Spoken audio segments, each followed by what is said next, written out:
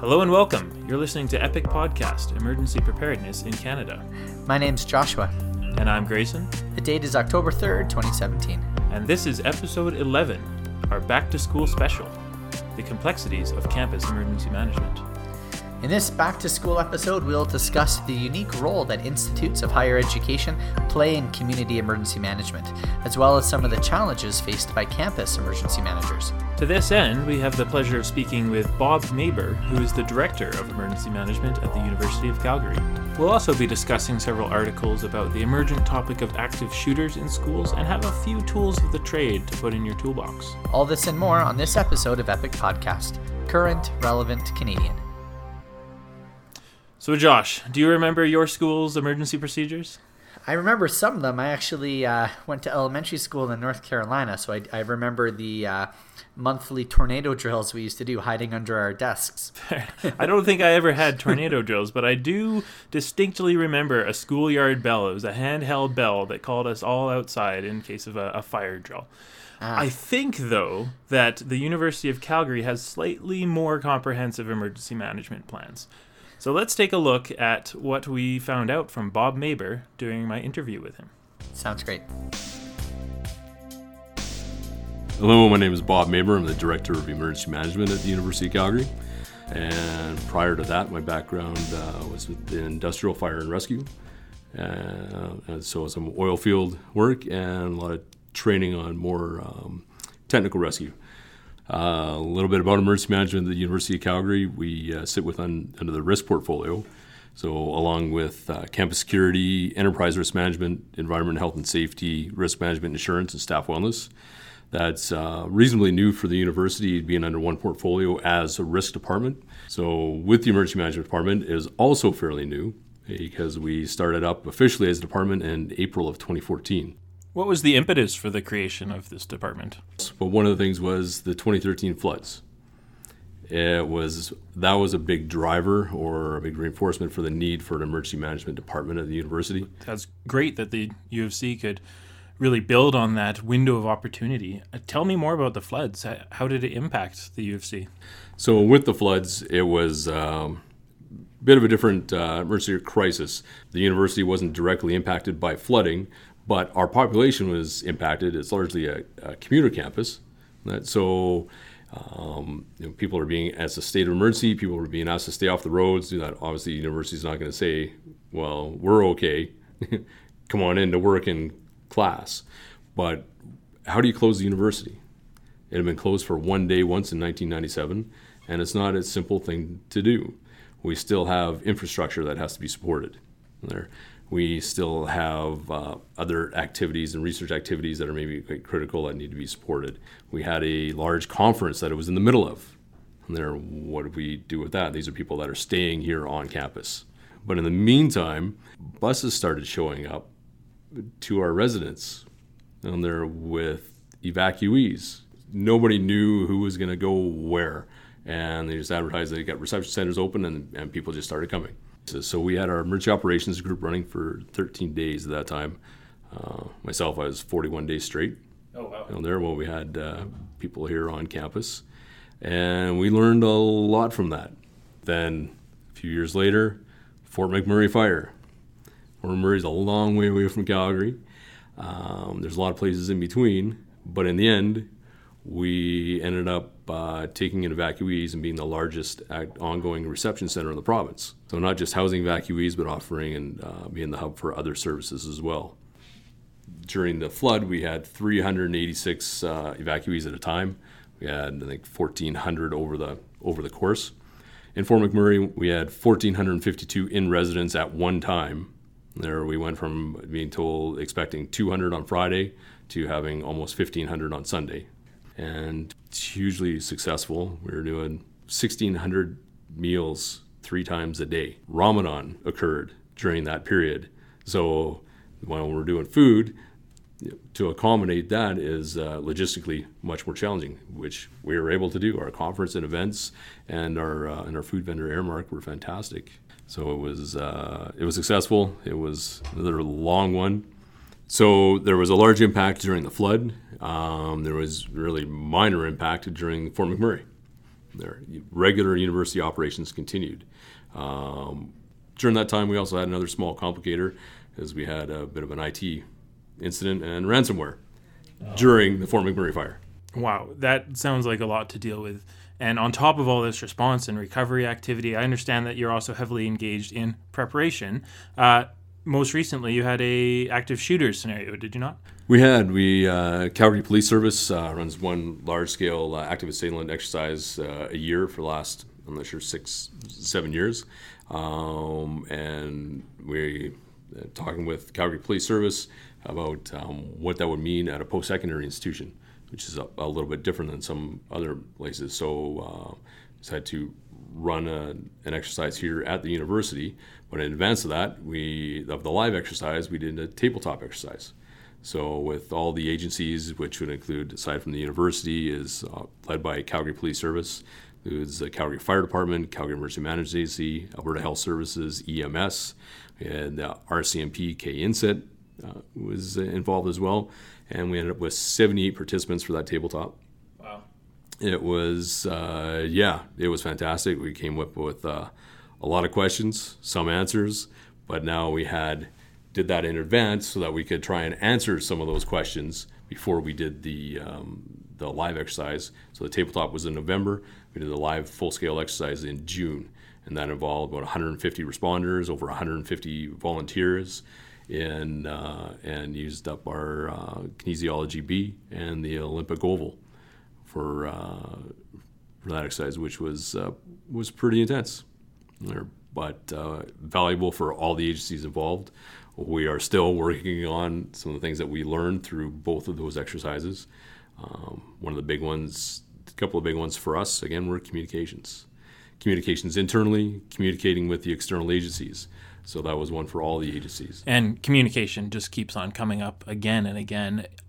On a campus such as this, with such a huge population, such a diverse group, how do you reach your students? What sort of tools do you use to communicate risk and to respond to events like this? A lot of it has been over the last couple of years with emergency notification systems.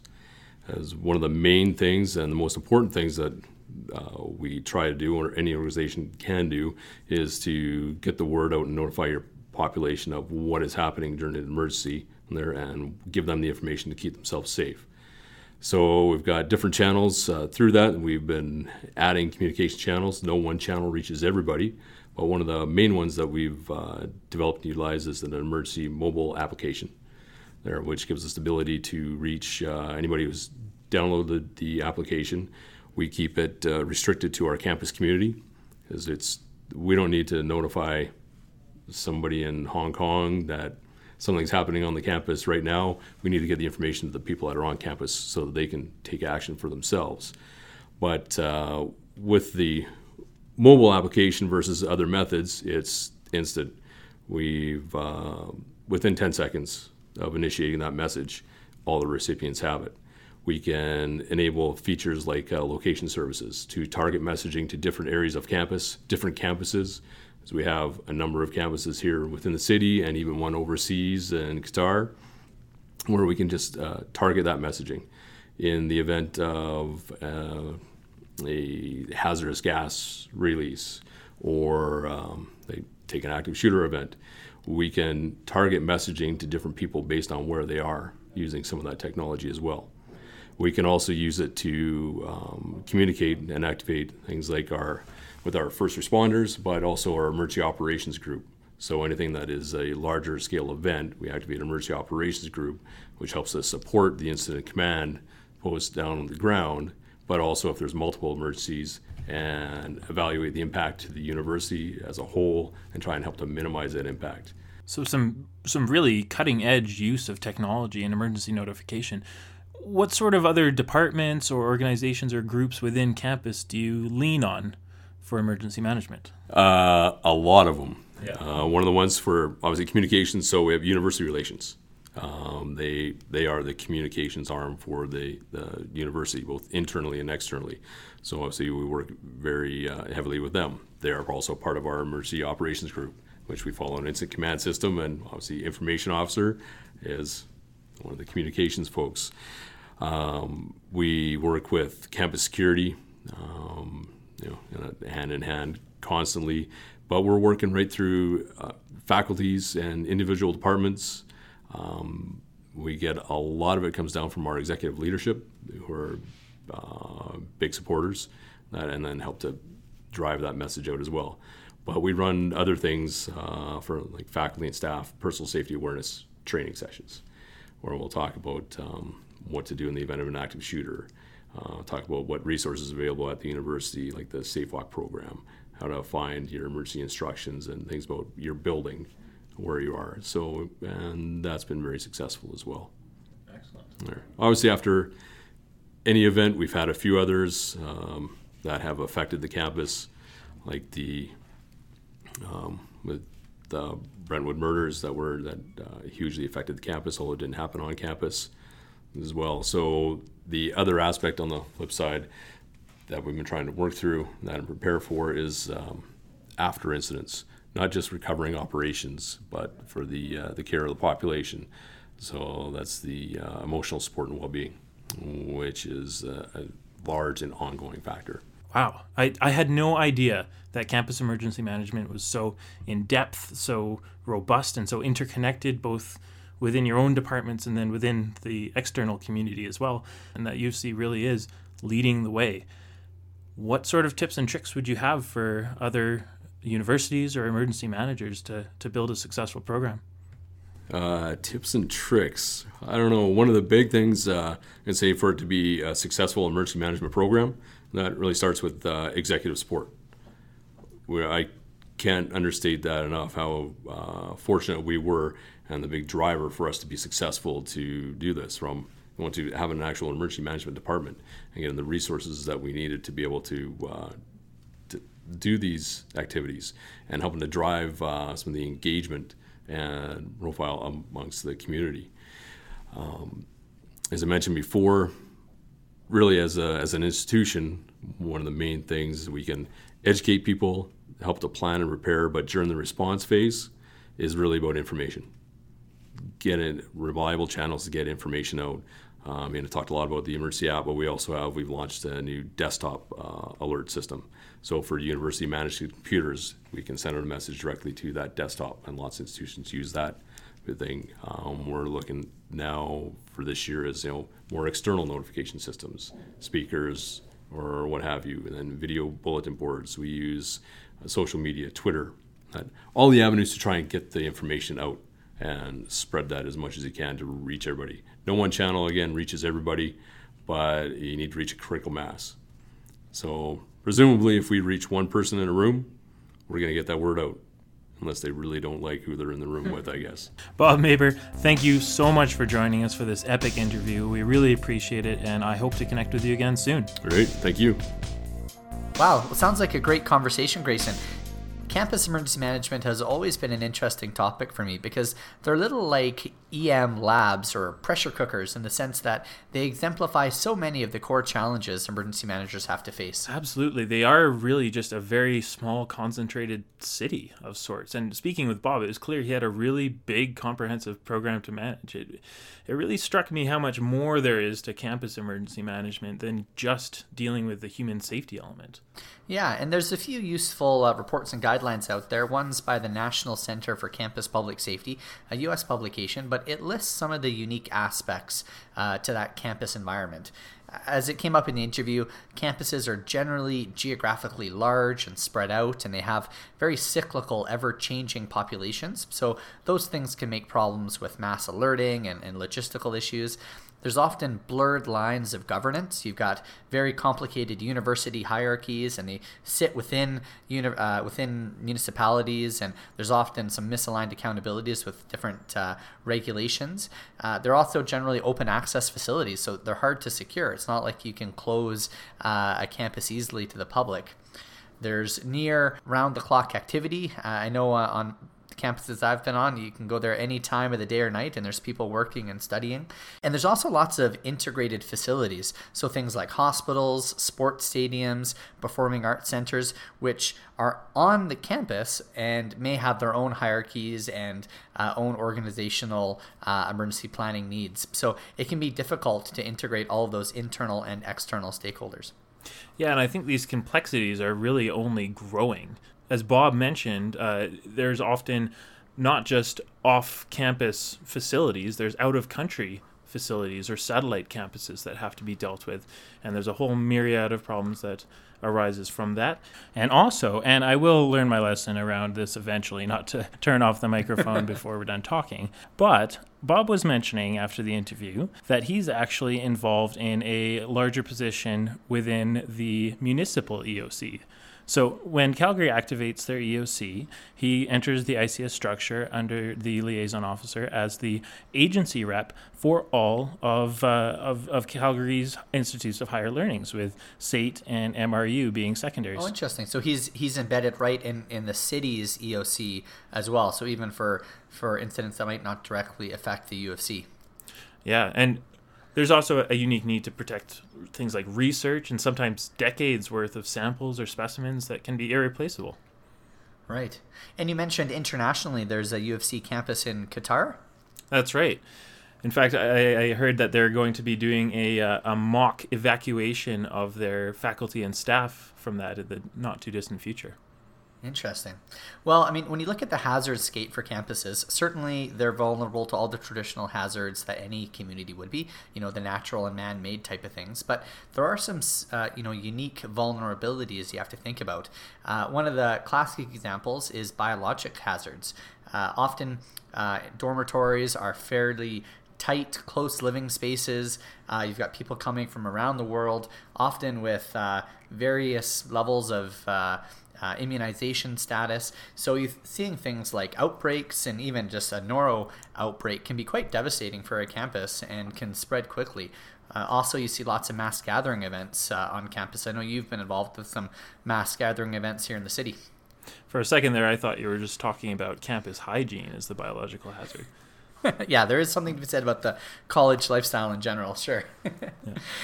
But the resources of universities to respond are also vast. So many higher education institutes also have their own police forces, campus EMS agencies, and even fire departments, as well as their offices of emergency management. So it's interesting to flip the paradigm. Often universities can be a major response asset to a community, and certainly for smaller towns, they might even have more resources than the municipality itself. Yeah, and that was demonstrated quite well in the Calgary floods and the Alberta wildfires, where the U of C became this reception center. And it sort of goes to reflect this idea that no one really has expertise in emergency management until they do. And in this case, Bob went from having sort of a ragtag reception center during the floods to being the expert and the university to send people to a few short years later. Yeah, it only takes one, and then you're the expert. Yeah. You guys also spoke a bit about active assailants on campus. Yeah, that's right. And I think that threat deserves a special mention, as it's some of the more high-profile events for schools in terms of training. There's been a lot of work done on changing the response to active shooters in the wake of so many events in recent years, and even very recently in current events. The key thing every emergency manager should know is this concept of a rescue task force, or a quick reaction force, or a RIT team. They all go by different names, but it's a group of campus or community police officers, often including paramedics and firefighters, who rapidly seek to end the threat and provide quick life-saving interventions. And this is something that is emerging within Calgary even, and who takes that role and what that looks like is certainly still something that's on the cutting edge. Yeah, one of the documents we wanted to review in this episode, which I think is core knowledge for every emergency manager, is the Hartford Consensus. If you haven't had a look, you need to do that. It's now in its third iteration, first published in 2013. It's a guide for the key steps needed in any active shooter event, and it should really be used to inform both emergency management planning and exercises.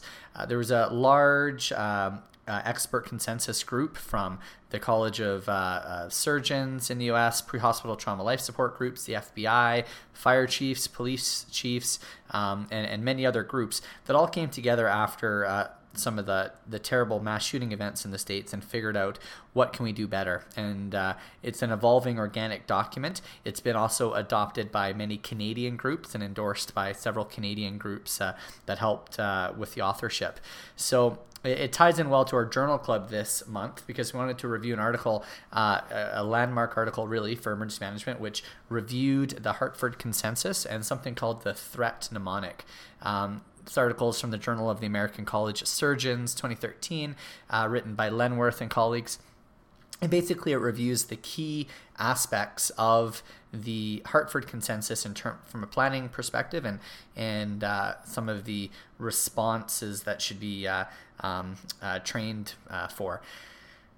Without getting too tactical in some of the concepts, a key component you should know about is something called the threat mnemonic. So it's THREAT. The T stands for threat suppression. So that has to be the first priority. Whatever your emergency plan is, it has to be to end the threat and allow as many resources and response agencies to work together to end the threat as quickly as possible. That includes public education. And then the H is for hemorrhage control. So this is a lot of preventable deaths for people that are bleeding. And there's been a lot of research showing that bystanders and victims of mass casualty shooting events, even those who are uninjured, don't know basic first aid principles in terms of how to control hemorrhage. The R stands for rapid extrication to safety. The A stands for assessment by trained medical providers, and T is transport to definitive care. Now, these things may seem intuitive, but the old model for responding to these incidents really was quite different. It wasn't an active, quick reaction kind of concept. It was arriving to the facility or the school where the shooting's taking place, having a meeting, waiting for backup, waiting for tactical reinforcements, and all the while the active killing and shooting is going on. So we've unfortunately, this has been a hard-won lesson, and as you mentioned, the recent tragic events in Las Vegas are an example that we'll continue to see these active shooter events. Yeah, and I think this definitely will require its own podcast. And there are lots of different schools of thought out there. There's the ALICE acronym as well, which is sort of gaining popularity, the Alert, Lockdown, Inform, Counter, and Evacuate acronym. But it all still boils down to the same three basic actions, which is the run or hide or fight. No particular order. It's just what you have to do in the moment. And that's the messaging that seems to be getting out the most, is that run, hide, fight terminology. Yeah, the paper went on to talk about some planning pitfalls, things, lack of coordinated response and coordinated planning efforts between different agencies, and particularly for campus agencies, where they've got their own police departments or their own security departments. It's just really important that emergency managers are able to bring all those agencies together. So certainly more to follow on active shooters. On to the tool of the trade segment. We were asked to plug Rally Engine again, and you might think we're sponsored by them by this time. We've mentioned them before in previous podcasts. Rally Engine was used at the U of C to sort of augment their public alerting program. If you're listening, Rally Engine, kick a little something our way, I guess.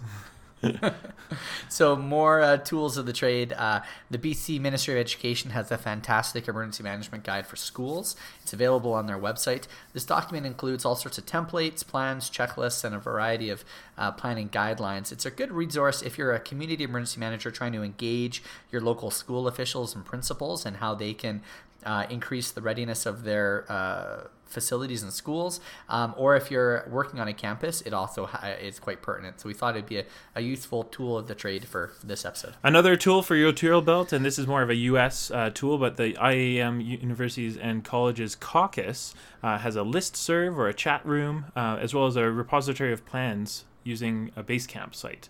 So you'll need to email them for a password, and it's a university-specific group, but it might be handy. Yeah, and the IAM University and College Caucus website also has a bunch of resources available on their website, including resources from FEMA and other groups. So good website to check out. And lastly, if you're looking for an educational tool surrounding active shooter response on campus, there's been an excellent collaboration between a bunch of post-secondary institutions in Alberta, both in Edmonton and Calgary, to make a training video that's a PSA which talks about this run, hide, fight mnemonic, and very good production value. I'd recommend it. It's available on YouTube, and we'll also post a link on our Twitter feed. And that's all for this episode of Epic Podcast.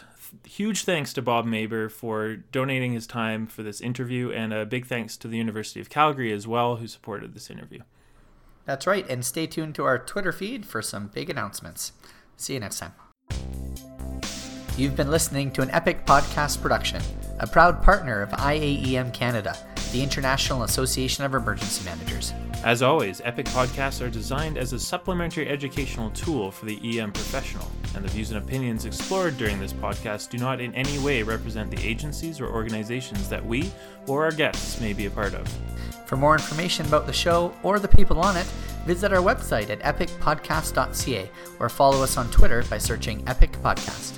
And finally, a big thank you to all of our contributors and to you, our listeners. Please stay tuned for the next episode of Epic Podcast. Current, relevant, Canadian.